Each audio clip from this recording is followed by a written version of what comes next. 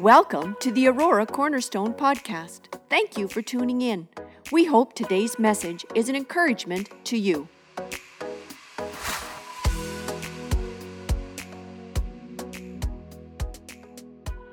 Go with me this morning. We're going to go to 1 Peter chapter 3. In just a few moments, I'm going to take this text and read it. Last week, in our Doing Life Together series, we were talking about the importance of the mission. We're here for a purpose, and our purpose is a mission that God has called us for. I shared a few of the points, and I want to reiterate those points before I go on to today. Number one, your mission is a continuation of Jesus' mission on earth.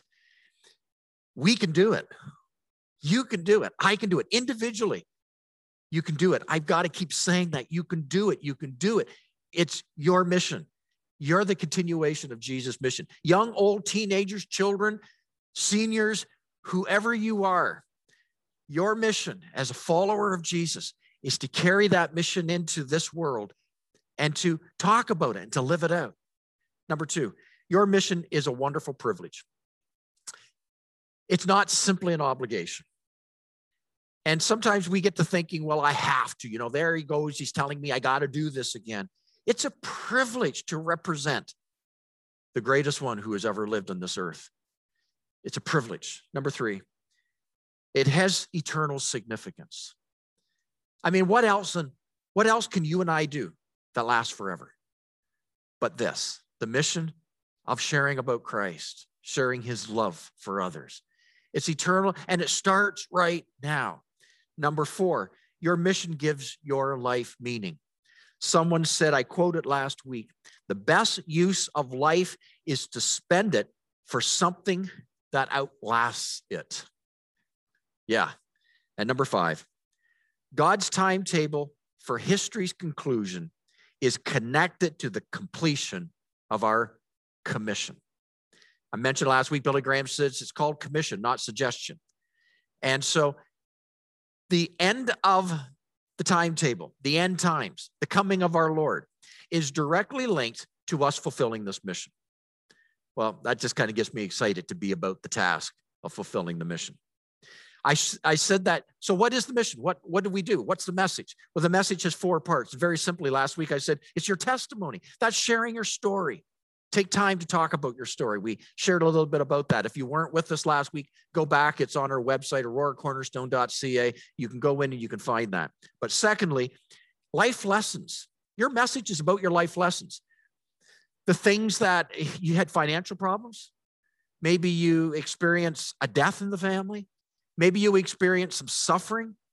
Whatever it is, your life's lessons now become the lessons that you share. What did you learn from them? Don't waste them. Number three, your godly passions. Some of you have godly passion for social justice. Some have godly passions for the children of this generation. Some have a godly passion for maybe the single parents who are raising a family. Whatever your godly passion, don't just let that slip away. That's there for a reason. Not everybody has to share that passion, but you need to share your passion. And the good news is the message that Jesus saves. 1 Peter chapter 3. And invite you to go there, verse 13. Follow along with me. Who is going to harm you if you are eager to do good? But even if you should suffer for what is right, you are blessed. Do not fear their threats. Do not be frightened. But in your hearts, revere Christ as Lord. Always be prepared to give an answer to everyone who asks you to give the reason for the hope that you have. But do this with gentleness and respect, keeping a clear conscience, so that those who speak maliciously against your good behavior in Christ may be ashamed of their slander. For it is better, if it is God's will, to suffer for doing good than for doing evil. I want you to see again, verse 15. Always be prepared to give an answer to everyone who asks, to give the reason for the hope that you have, and do this with gentleness and respect. Father in heaven, we just ask, open our hearts this morning to what you want to say to us in these next few minutes. We just settle ourselves. We speak to our soul. Soul, be attentive. May these words come to life in our hearts today, we pray. In your name, amen. Here's a picture I'm putting up in front of you. You see the picture? I'm going to ask you the question. Who do you think this is? Born 1829, died 1912. Who do you think it is? Have you got some guesses? Go ahead. Who do you think? No. Those of you who said Fidel Castro, no, it's not Fidel Castro. Anybody else? No, those who are Duck Dynasty lovers, it's not Phil Robertson. No. Okay, I'm going to give you some hints. Stay with me. I'm going to give you some hints. Here are some quotes from this person. Number one, in answer to your iniquity, this is the person quoting. In answer to your iniquity, I consider that the chief dangers which confront the coming century will be religion without the Holy Ghost, Christianity without Christ, forgiveness without repentance, salvation without regeneration, politics without God, and heaven without hell. Can you guess? Let me give you another quote. The greatness of a man's power is in the measure of his surrender. I'm going to keep quoting here until you get this. Okay, next quote. We must wake ourselves up or somebody else will take our place and bear our cross and thereby rob us of our crown. Okay, let's try this one. To get a man soundly saved, it is not enough to put him on a pair of new breeches, to give him regular work, or even to give him a university education. These things are all outside a man, and if the inside remains unchanged, you have wasted your labor. You must in some way or other graft upon the man's nature a new nature, which has in it the element of the divine. Has that helped anybody here? Okay, let's try this one.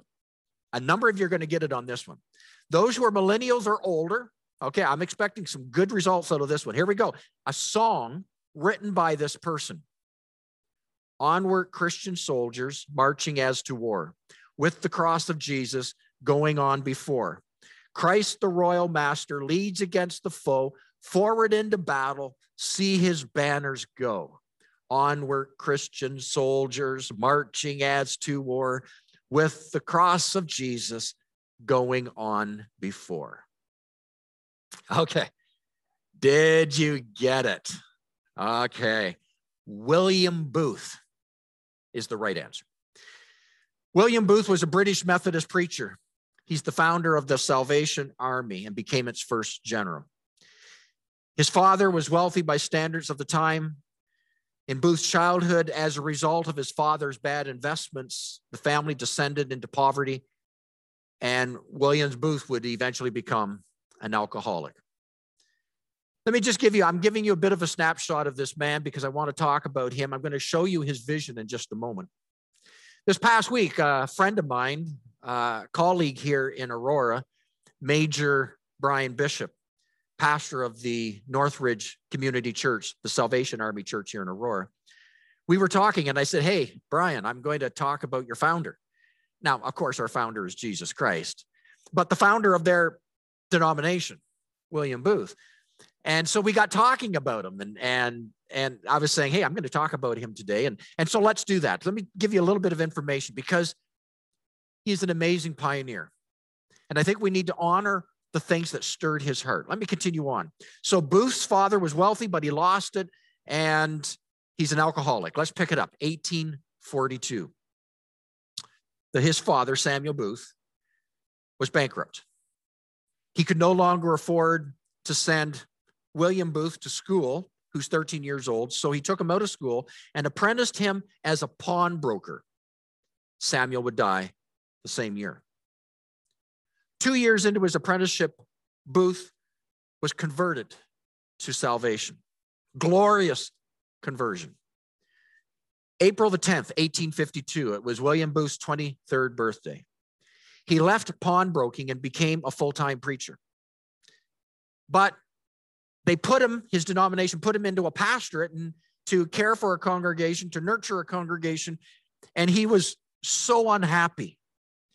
The annual conference, they kept wanting and reassigning him to a pastor. He just wanted to go out where people were instead of them coming to where he was so he could tell them about Jesus. He wanted to go to the people who wouldn't come.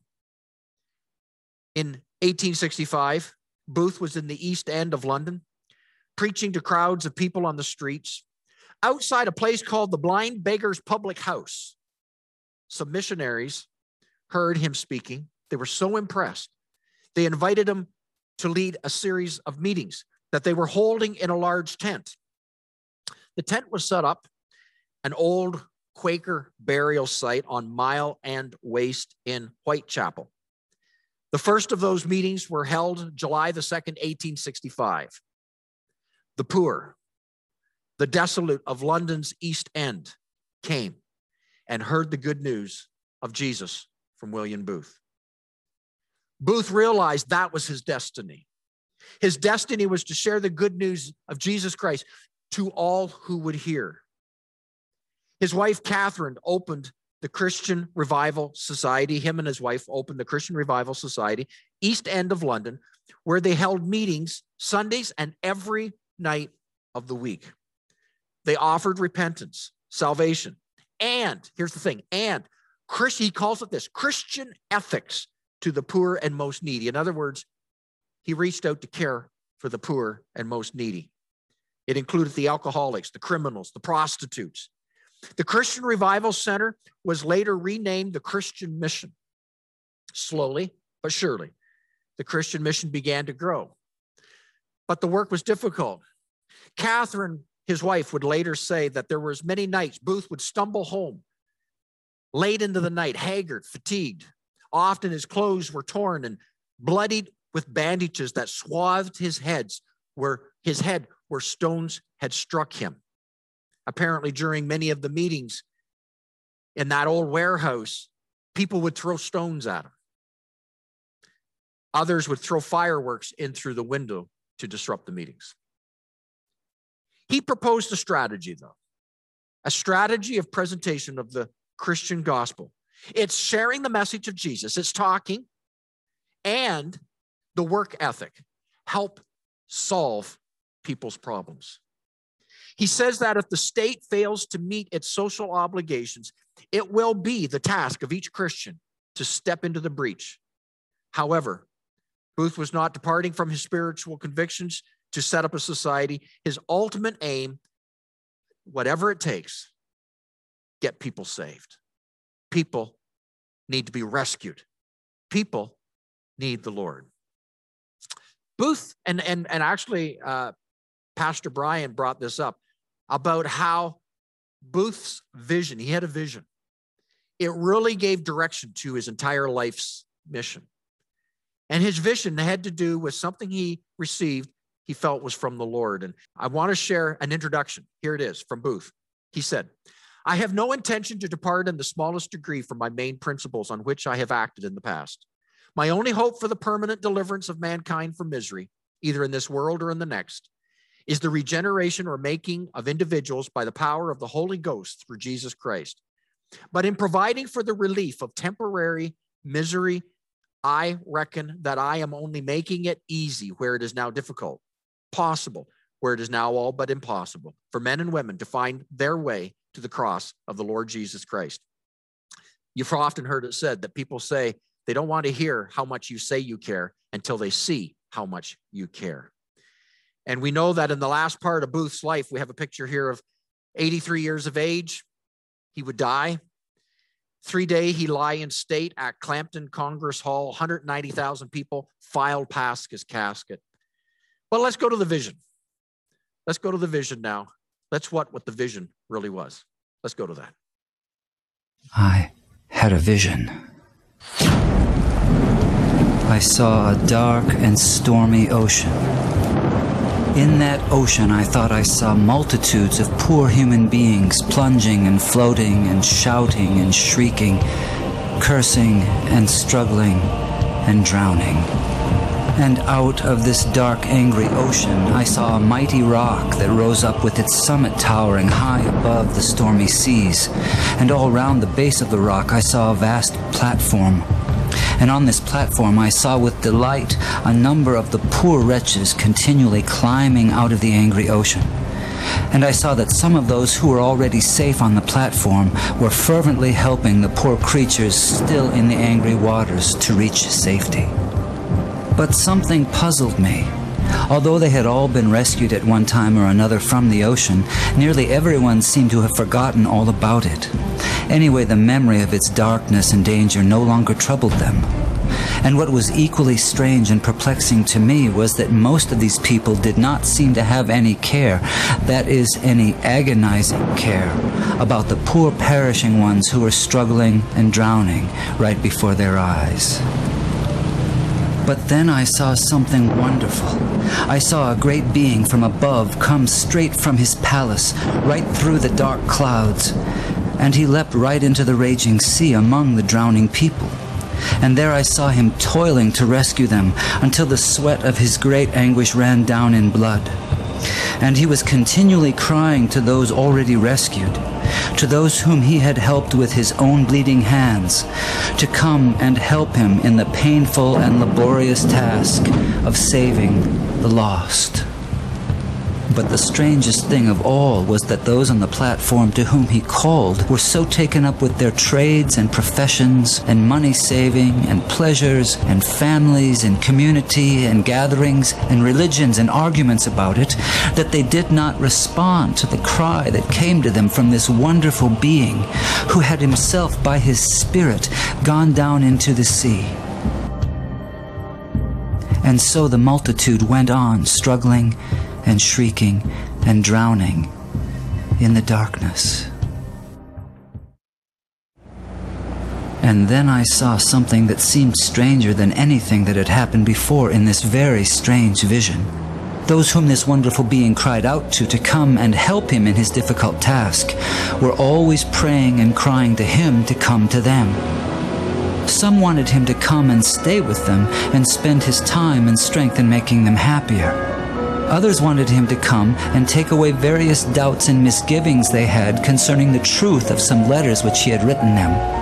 Others wanted him to come and make them feel more secure on the rock, so secure that they would be totally sure they would never slip off again. They used to meet and get as close to the rock as they could, and looking towards the mainland where they thought the great being was, they would cry out, "Come to us, come and help us." But all this time, he was down among the poor drowning creatures, crying to them in a hoarse voice, "Come to me, come and help me." And then I understood it all. It was plain enough. That sea was the ocean of life, the sea of real, actual human existence. Those multitudes of people struggling in the stormy sea were the billions of sinners from every race, language, and nation. That great sheltering rock was Calvary, the place of the cross, and the people on it were those who had been rescued from sin and hell and who professed to be followers of Jesus Christ. That mighty being who called to them from the tempest was the Son of God, the same yesterday, today, and forever, who is still struggling to save the dying multitudes about us from this terrible doom of damnation, and whose voice can be heard above the music and machinery and noise of life, calling on the rescued to come and help him save the world. My friends in Christ, you are rescued from the waters. You are on the rock. Jesus is in the dark sea, calling on you to come and help him. Will you go?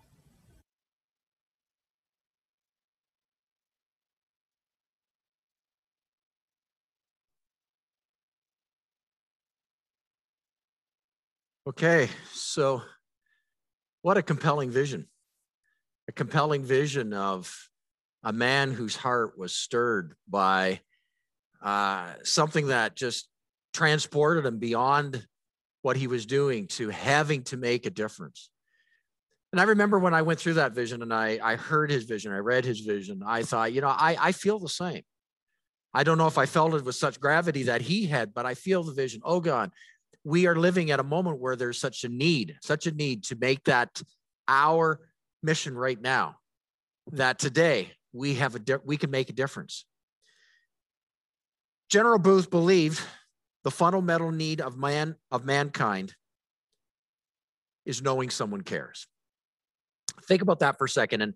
And really that's what today people need to know someone cares.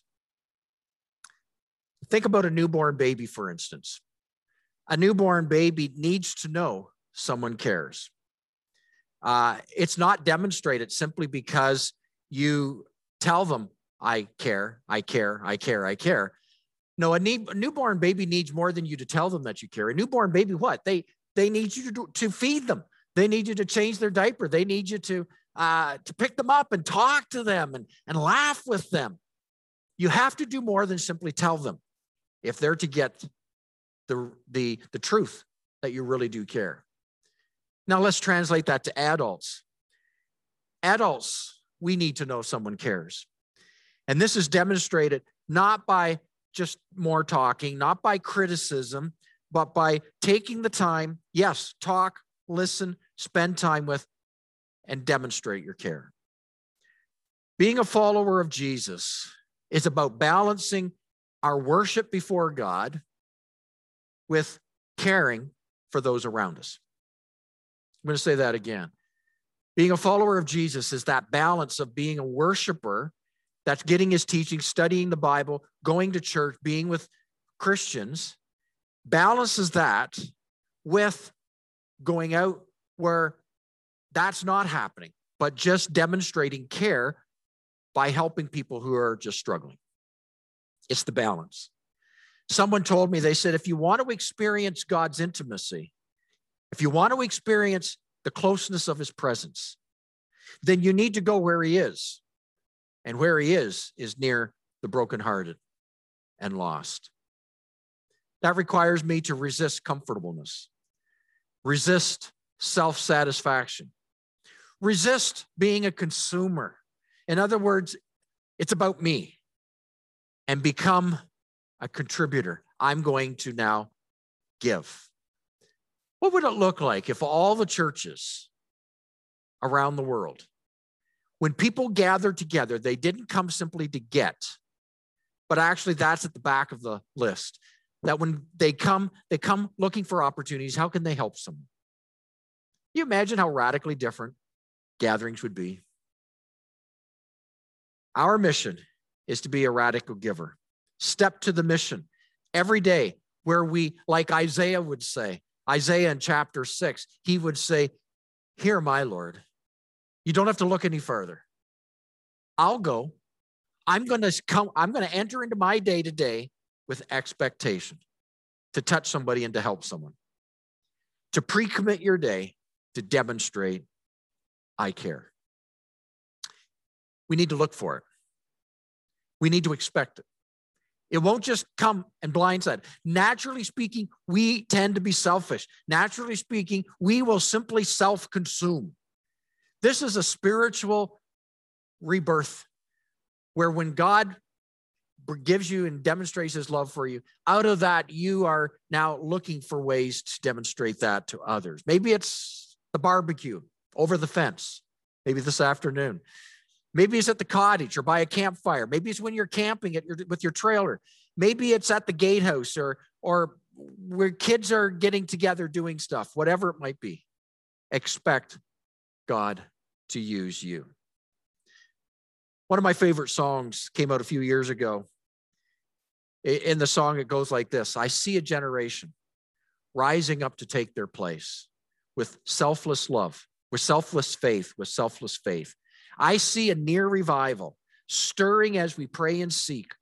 We're on our knees. And then the chorus: heal my heart and make it clean. Open up my eyes to the things unclean. Show me how to love like you've loved me.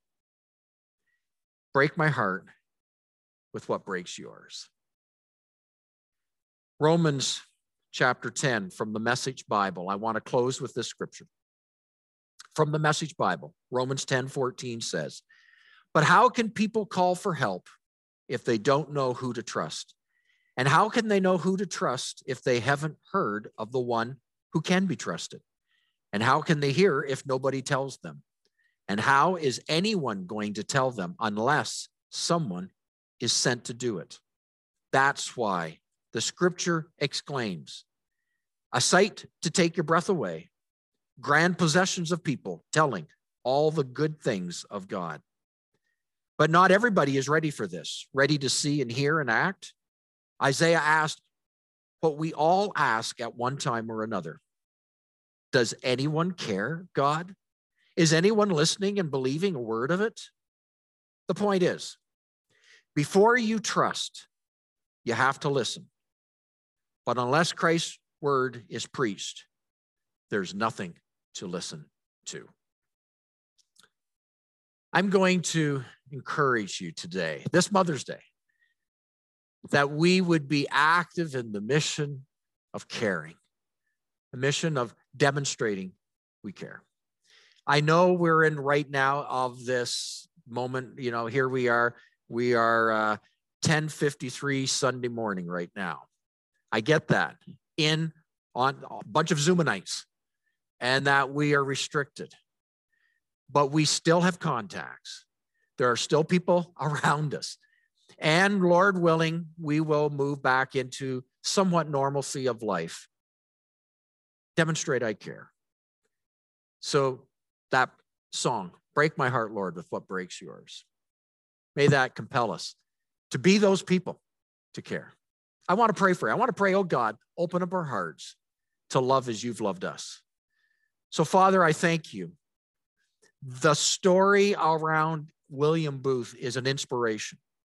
A man who went through a lot of life reversals to be pawned off as a pawnbroker, to be thought to be maybe at best he could be a pastor. But he knew that in his heart, he was to go where the lost were, who were suffering because they weren't going to hear the message unless he went to them and demonstrated he cared.